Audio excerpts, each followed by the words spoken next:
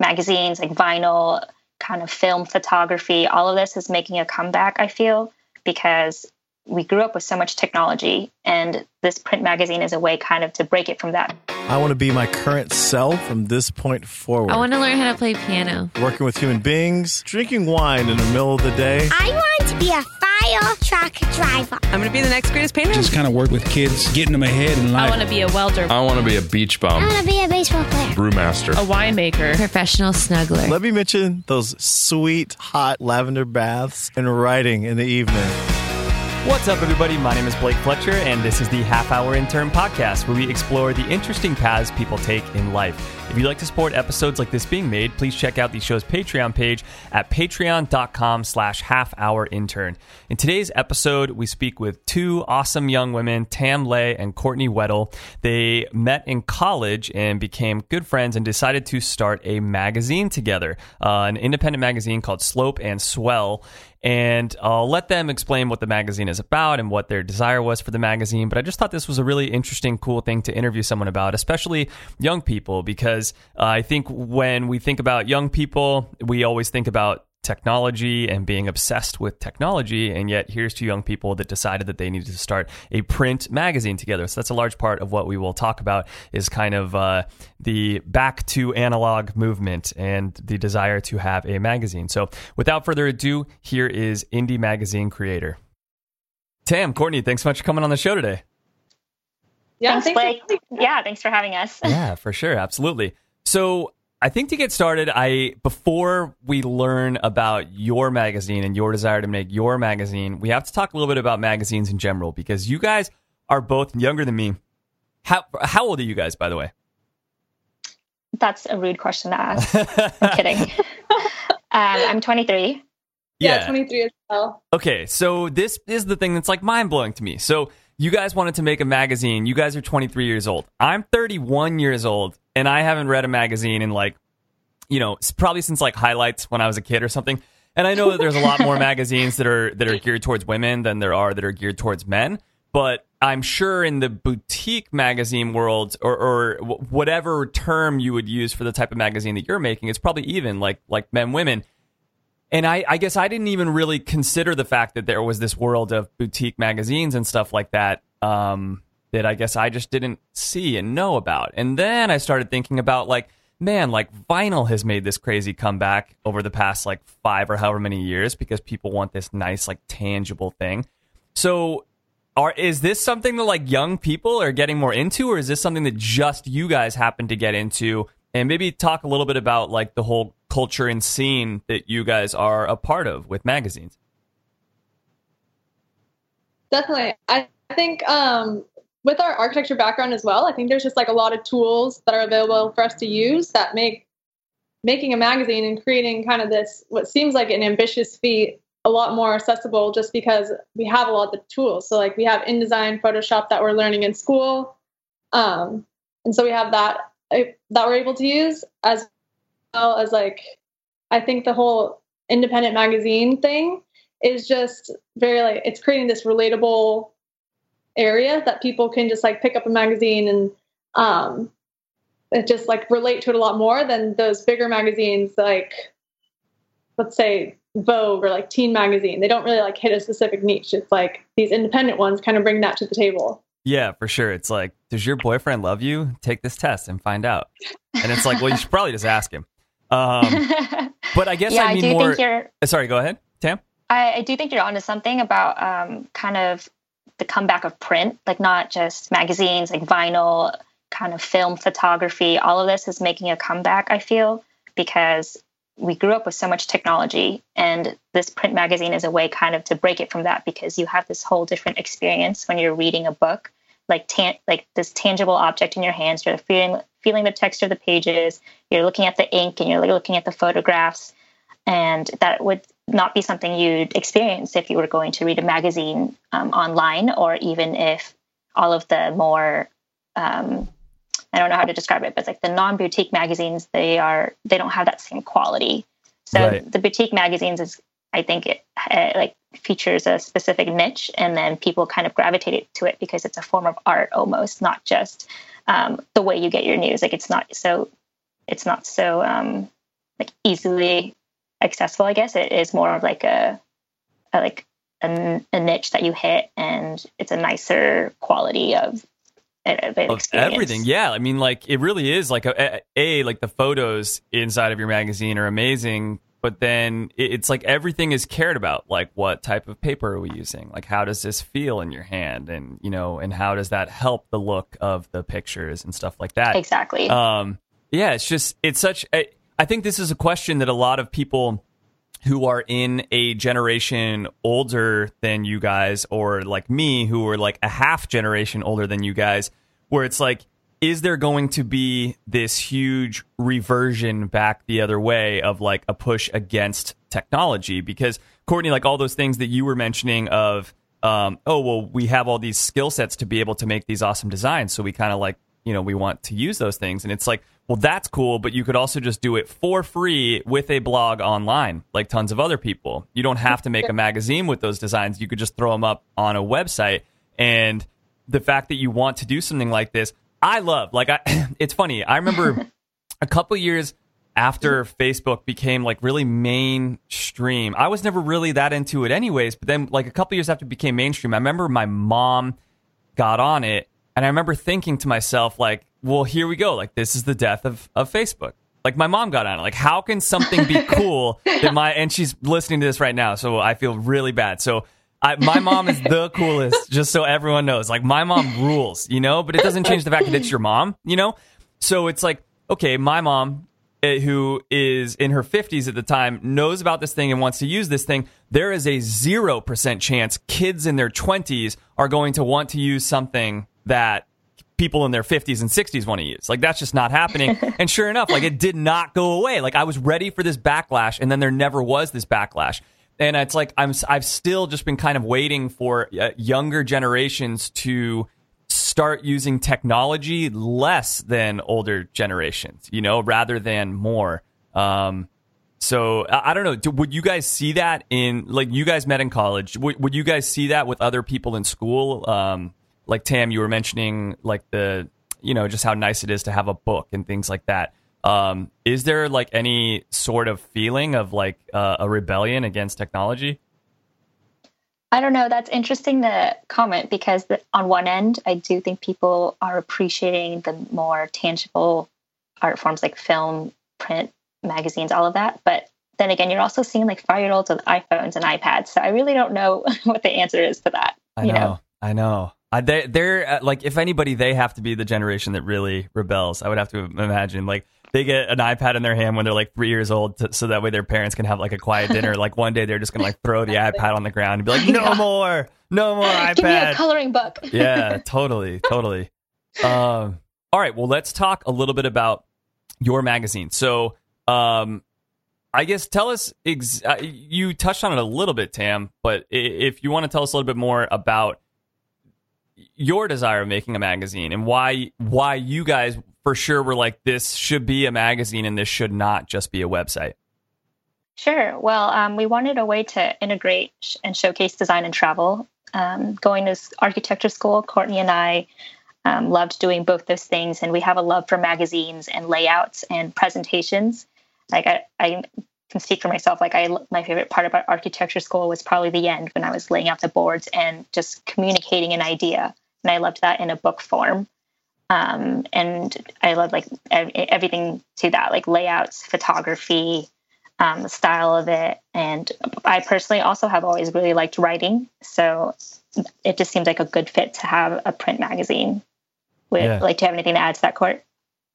Yeah, definitely. Like, I am on the same page, love to do like all the photography, the layouts and that sort of stuff. And then just to interact with the people that we get to is awesome. Like, we get to talk to architects who just, their design is fabulous, and like photographers who are just, their work is beautiful. And then we get to ask them all these questions that we otherwise probably wouldn't have been able to if we were not creating a magazine. It's just kind of like a win-win for everybody that's involved with it. Totally. God, it's so funny. This is a piece of advice that no one has ever given on the show before. And I'm surprised now that no one's ever given it on the show before. But about like creating a a magazine or a website or a podcast like I have and stuff, it's like the amount of people that I've met since I have the podcast that are now like quote unquote in my network is huge. And granted, I'm 31 years old now, so it's like I've already like made a name for myself in like the work world in the industry that I originally wanted to go into and stuff like that. So it's easier for me to get a job anyways. But if you're just coming out of college, it's not that easy to get a job in the industry that you want to get a job in. Like, it's just not that easy. So, God, like, what an awesome thing to make all these contacts. Because when you tell someone, like, hey, I want to interview you and put it in this thing, like, most people say yes. Like, they're like, oh, I'd be honored. Like, that'd be really cool, unless the person is, like, at the absolute top of the food chain or something. Yeah, definitely. Yeah, it's been great being able to talk with all these different people and just kind of share all these stories. And then we, in turn, like having them in a magazine, we share that with other people and other people get inspired. So it's been a good feeling. Yeah. So tell us about the name Slope and Swell. Is that like mountains and the ocean or what? Well, slope is used in technical and design terms in architecture. So it kind of takes the design aspect of it. And then swell is, like the movement of the ocean. It's more nature, like it takes the aspect of nature. And then everything in between, when we say slope and swell in architecture, there we do like elevations that like show from top to bottom. And in a sense, that's kind of how slope and swell is. It's from top to bottom. We're encompassing everything. Yeah. And it also worked out that Courtney's from Colorado and typically like in the mountains, and I'm from California, and that's typically the ocean. So that kind of just worked out. Mm-hmm. Yeah. So it's also kind of like we have the slope, which is at 14,000 feet, to the swell, which is at 0. So it's covering everything of travel in between that, as well as like architecture, design, photography, art. So we're kind of have this huge range as well. Yeah, for sure. It's such an God, like the photos that you guys have in there are just like so beautiful. It's such an interesting thing because someone might not be that into or have no idea or background about architecture, but they're a surfer and they love your magazine, or they might be really into architecture and not really care much about the ocean and love your like. I feel like if you just like nice looking things, then you would really like it's just like do you like looking at pleasing things? Like, okay, you like enjoy looking at this thing because it's all really pleasing to look at. It's just like one of those nice things. So are you guys the ones taking all the photos? Are you guys the one writing everything? Do you guys have contributors? How do you find contributors? How do you pay contributors? Do you not pay contributors? Talk to us about all that. Yeah. So, well, we both obviously share a passion in photography. So we try to get out there and take as many photos as we can, but there's some aspects of it that it's just, we can admit that there's so many awesome photographers out there. So we like to get them involved as well. And then that also kind of opens up a door to their network as well as ours. And then we get to showcase some of their work. So that's awesome. So we try to get as many contributors as we can. Yeah. So far, a lot of people who've contributed have voluntarily contributed, mostly because they just want to be a part of something like this. Totally. We've gotten such positive feedback about people wanting to like share their passions and share their creative lifestyles.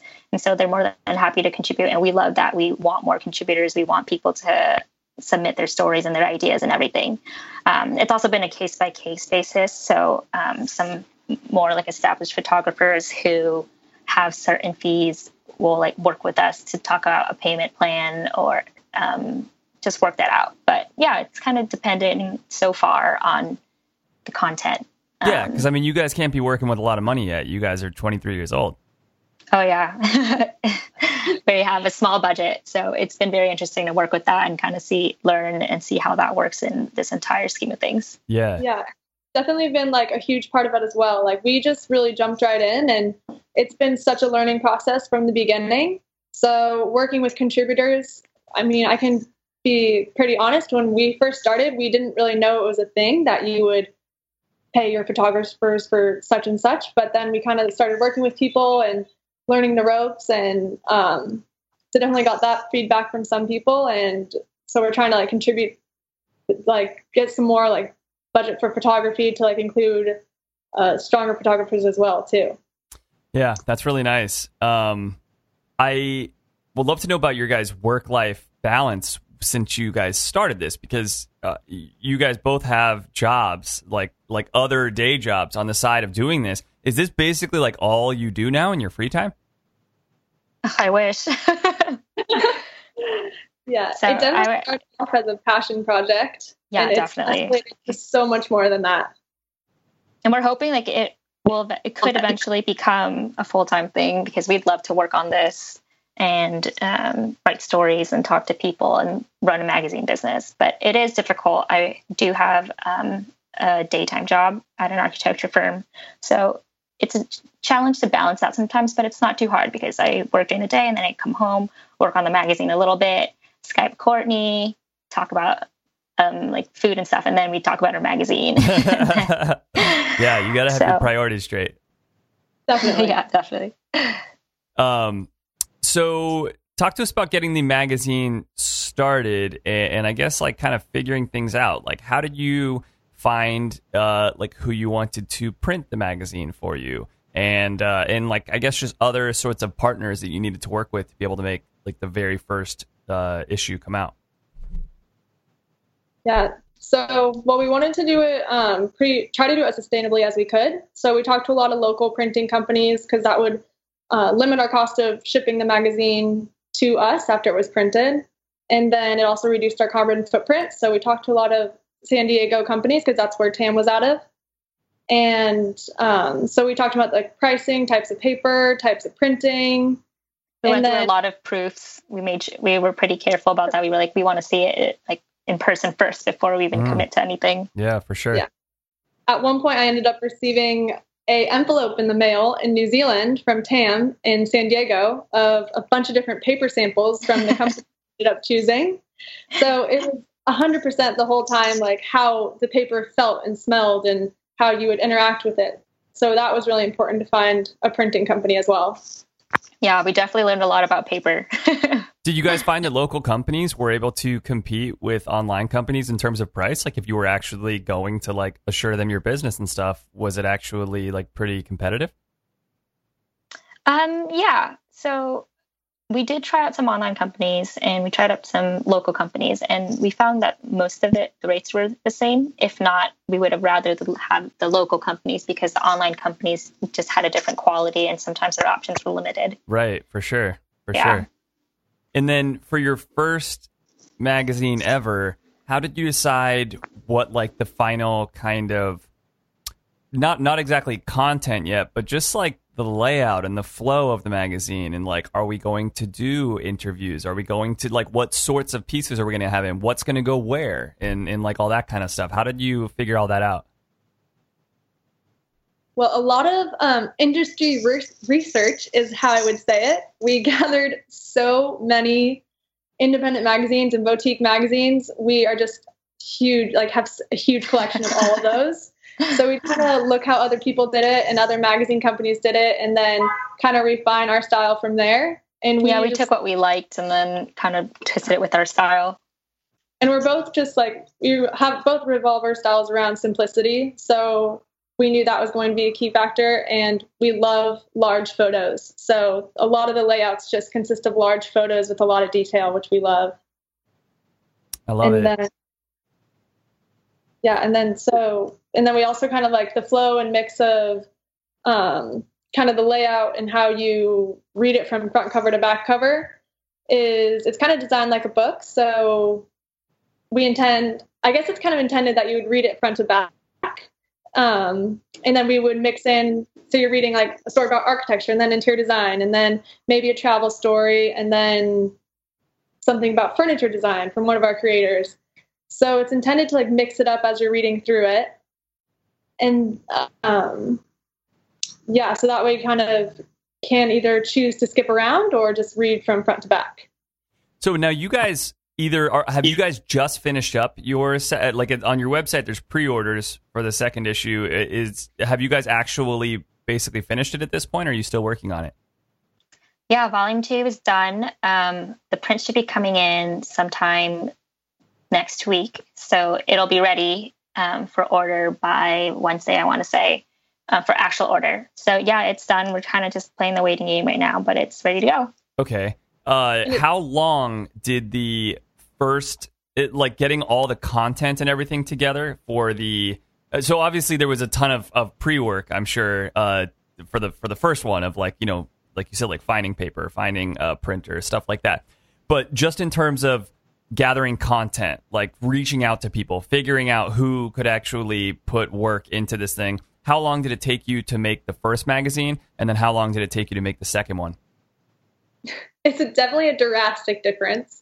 So our first one took us close to probably 6 months, maybe a little bit longer. And that was organizing everything from getting our business started. So that included like getting the trademark together and our website and the content. So it took us about 6 months. All of these forms, accounts, everything that we didn't really think about. It definitely took a little bit of longer of a time to factor that into the first volume. And we were a little nervous because we promised people we were going to be a triannual print. And we're like, it just took us 6 months, half a year to one volume. How are we going to do 3 of these in a year? But then we gained a little bit of confidence for our second volume and crushed it together in 3 months. So that was pretty nice. Wow, that's great. Yeah, it's very interesting. It's the process almost never stops. Volume 2 hasn't really officially been out on shelves yet, but we're already thinking about volume 3 and, already starting to think about what could that consist of and what can, who can start contributing to that and all of that. So it's kind of a continual process. And how many pages are each of the volumes? It's about 150. So it's a little bit it's a thicker magazine, like hybrid coffee book, print magazine type of thing. Yeah, I can't imagine trying to price something like that and not being like a print house. Like these are $20 a piece. I'm just trying to think of how you can even break even on that. And obviously not be paying yourselves at all, but just even just paying for the frickin' paper and stuff and then if you have any contributors, that's it's hard to be an independent person and to make anything, but something like that for $20 just sounds really difficult. Yeah, it's definitely a challenge. We're still learning along the way. So it's just our second volume. So we're still learning, and there's a lot of opportunities out there where we can get involved with, and we're looking for distributors. And so we're kind of open to anything at this point and tuning our process from here. Nothing's really set in stone. Yeah, for sure. How did you guys pick out a price? Did you basically just look at other magazines and think this is what other boutique magazines are doing, this is what we should do too? Yeah, definitely in a sense we did do that, kind of see what competitors were going for and then would base it around that and how much people would probably buy it for. That's initially how it started.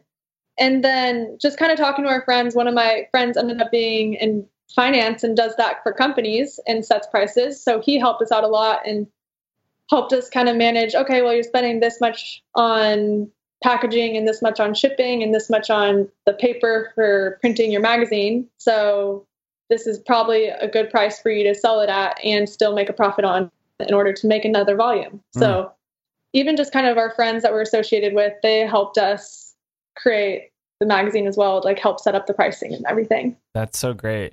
Sorry, go ahead. We were really lucky. We had a lot of people who were willing to help us. We had a mentor, one of our professors from college who taught us a business class, sat down with us and kind of walked us through everything, tried to determine our value and our quality and what would be the matching price. That's good. That's just so nice to have people like that. What about on the sales and marketing side? How have you guys also used other people to help with that? Or have you guys just been trying to spread the word yourselves because you're in love with your magazine? And then how do you get anyone to actually carry the magazine? Well, a lot of it has been word of mouth, definitely. We have a lot of people who know about the project, just spreading the word and telling people. And then we just personally reached out to places where we think our magazine could be a good fit. And we also ask our readers to give us suggestions on where they think our magazine could be a good fit. And then from there, we reach out to them and they carry us there. And then people who go into that store see the magazine and they like it, and they go from there. Like, we've had a few people reach out to us telling us that they saw our magazine in so-and-so store and they really liked it and they really liked what we're doing and they want to order more or like get involved. So that's kind of how it's been spreading, and we're hoping that it'll continue. We want to continue reaching out to more stores and more people who are on the same page as us, where they have this appreciation for design and travel and print. Totally. I mean, yeah, that's got to be so much more useful than, let's say, like buying Facebook ads or something like that. In addition to the fact that it's basically free if the person just wants to stock it. But like, yeah, you know, you're getting so many more people actually truly looking at the magazine that they care and that, you know, like you said, like might reach out to you or something like that, versus just trying to spread the word online has got to be a lot more difficult. Have you tried spreading the word online anywhere, and what sort of feedback have you seen from that? Oh, yeah. Well, we have an online presence on Instagram and Facebook. And I know Court has tried out some Facebook ads, right? Yeah, we definitely tried out some Facebook ads, but I don't know if our strongest suit. So I think so we're still learning. Yeah, definitely. I think our strongest thing would just be like building a relationship with store owners of retail stores and having them like really push our magazine. And then just like building a relationship with kind of just anybody in the industry. Because once you kind of get in that architecture industry and people are talking about it, I think that really helps push our magazine as well. Yeah. And not only a sense of selling it, but also like getting those contributors and people to talk to that also have a huge network behind them that can spread the word as well. For sure. Have you guys tried just giving them to local coffee shops and stuff, like popular coffee shops, just like, hey, can I just leave one of these here? Yeah, actually. So in our first volume, we featured a few coffee shops. And so at each of those coffee shops that was featured in the article, I left a copy there. And then that kind of sparked some interest. And there's a few other places who wanted to buy a copy for their place. Like I know, like a gym that I used to go to bought a copy, and they wanted to buy a subscription and just leave their coffee. They wanted to just leave their magazine on their coffee table in their lobby so that guests could see it. So we do try to leave it at various places just to get more exposure.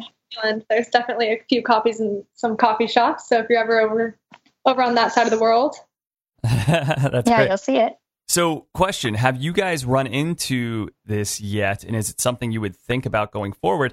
I was just speaking with a local Arizona beer brewer the other day, and actually I'm going to be interviewing him later on this afternoon. But anyways, when I was talking to him, he was speaking about sales and marketing and stuff like that, and how he thought it was really important to not just, like, their beer is getting more and more popular out here. And he's like, you know, I think it's really important not to just be selling our beer to like everyone who asks for it, because like now we're getting more people calling us and asking for the beer.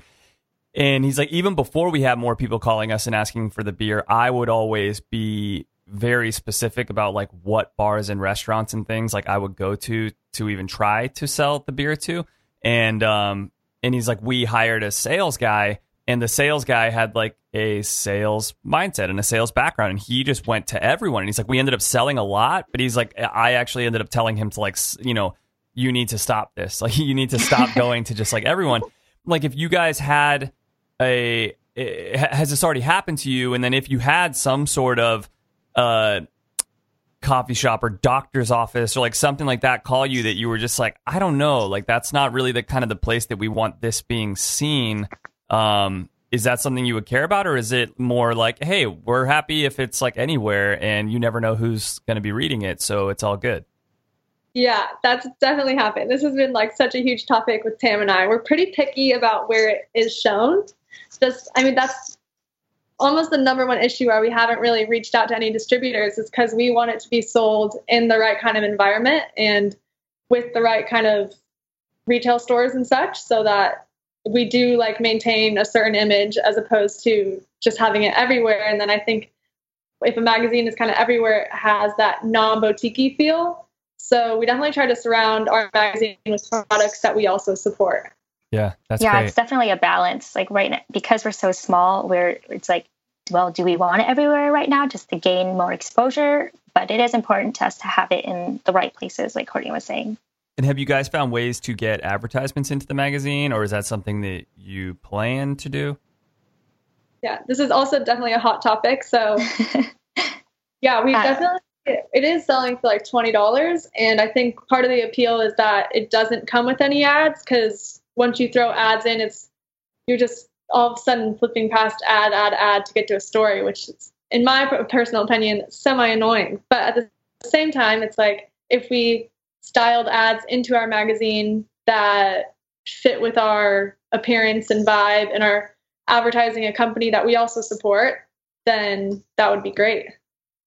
What types definitely. of companies would even fit in that regard for you guys? Because that's the difficult part about just, having nice, pleasing looking things. It's like I'm trying to think of like what companies would be like a really good fit, like partner wise, like that. Like who do you guys think? Well, we're thinking like outdoor companies who maybe design their products really well, like like a water bottle, let's say, that is sustainable and has a great aesthetically pleasing design, but also promotes outdoor adventure. Like something like that could fit. Maybe another partner. Go ahead. Yeah, on the other end, it could be even just like an interior design shop that wants to direct more traffic to their site, so they want to put an ad in there. So instead of doing an interview on the company, we would just put like a beautiful image of one of the homes that they've designed. Yeah, for sure. Site. Yeah, and have a little blurb about them. Good call. I like that. All right, you guys, let's start to wind this thing down a little bit. What is one thing that you guys wish that you knew before you got started with this? Like you said that your first issue took you 6 months. This most recent one was only 3. Like, what are some things that you feel like would have helped you out a lot had you known before you started down this path? Yeah.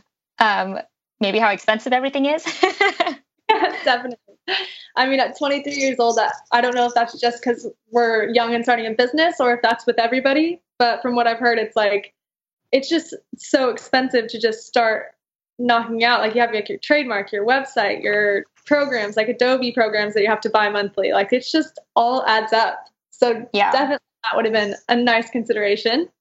Yeah, there's a lot of things that we didn't know that that goes into it. Like you had to fill out trademark forms, you had to fill out like LLC forms, you had to fill out like bank account forms, you had to fill out this kind of form, and we had to figure out accounting, we had to figure out like programs and all of that. And it's a lot to know. So definitely we had to learn a lot. We just jumped right in and had to figure it out. Yeah, it's frustrating and hard that the government doesn't have an easier version of these things for people that are just trying to get their feet wet, sort of, It's like right. The fact that you could or would need to, if you really wanted to, trademark and maybe make an LLC and all these things. And it's like, well, also a place bringing in $500 million a year could be an LLC, and it needs to trademark their stuff. And it's like, how is there not something for just a person trying something out who's like, look, I don't even know if this thing's going to be around like 3 years from now. Like, I don't, I'm just trying to like figure out my life and like what's up. Right. Like there should be some sort of like, halfway measure that allows you to kind of like protect your assets and stuff and like, protect your business, but not, have to do the exact same stuff as somebody that has a large business. Yeah, there's really no way to just like, dip your toe in the water. You just have to really jump right in. Yeah. But I think that's also the beauty of it, is that like the way that we prepared to make our own company was just starting to do it. Like we just started ticking away at everything we needed to do. And once we were done with one challenge, there was another one. But that's the beauty of it. It's like you just keep taking it as it goes. Yeah, so absolutely.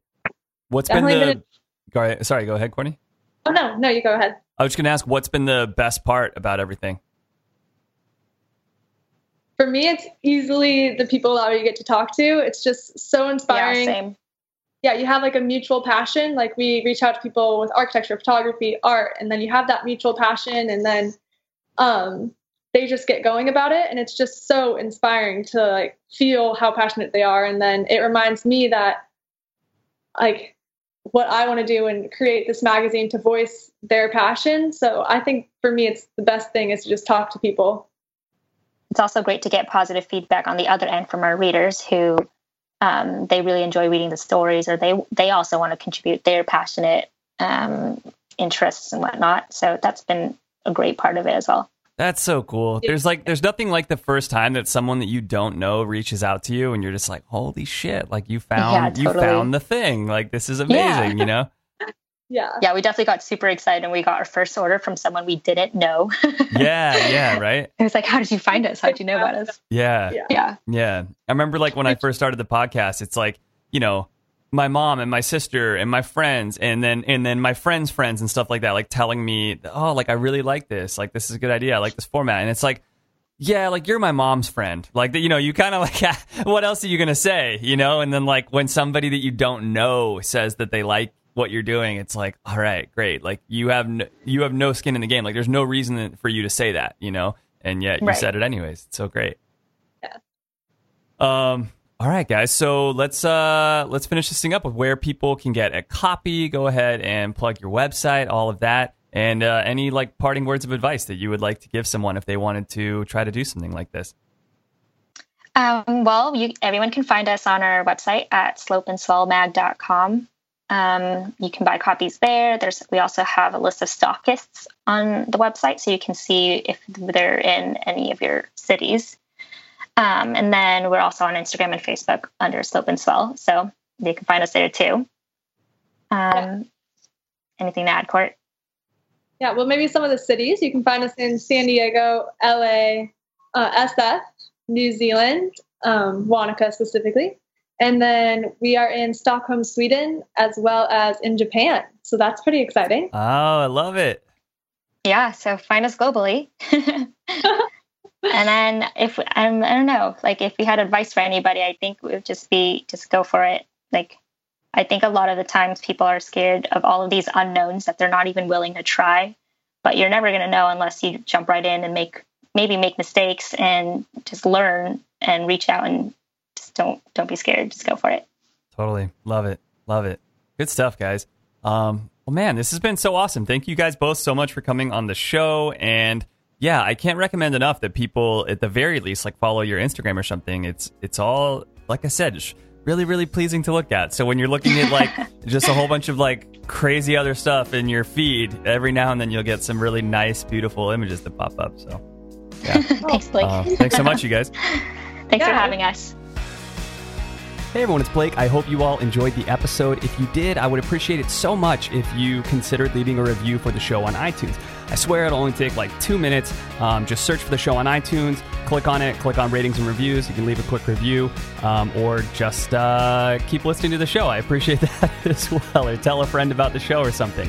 And if you have any ideas for the show, if you have a particular job or hobby that you would like to hear interviewed on the show, if you yourself think that you do something interview worthy and you would like to tell the world about what this job or hobby is that you have, head on over to halfhourintern.com. There's a link right there at the top that says submit your ideas, and you could submit your ideas for the show, be them somebody else that you would like me to interview, a particular field that you would like to hear about, or even if it is you yourself that would like to come on the show.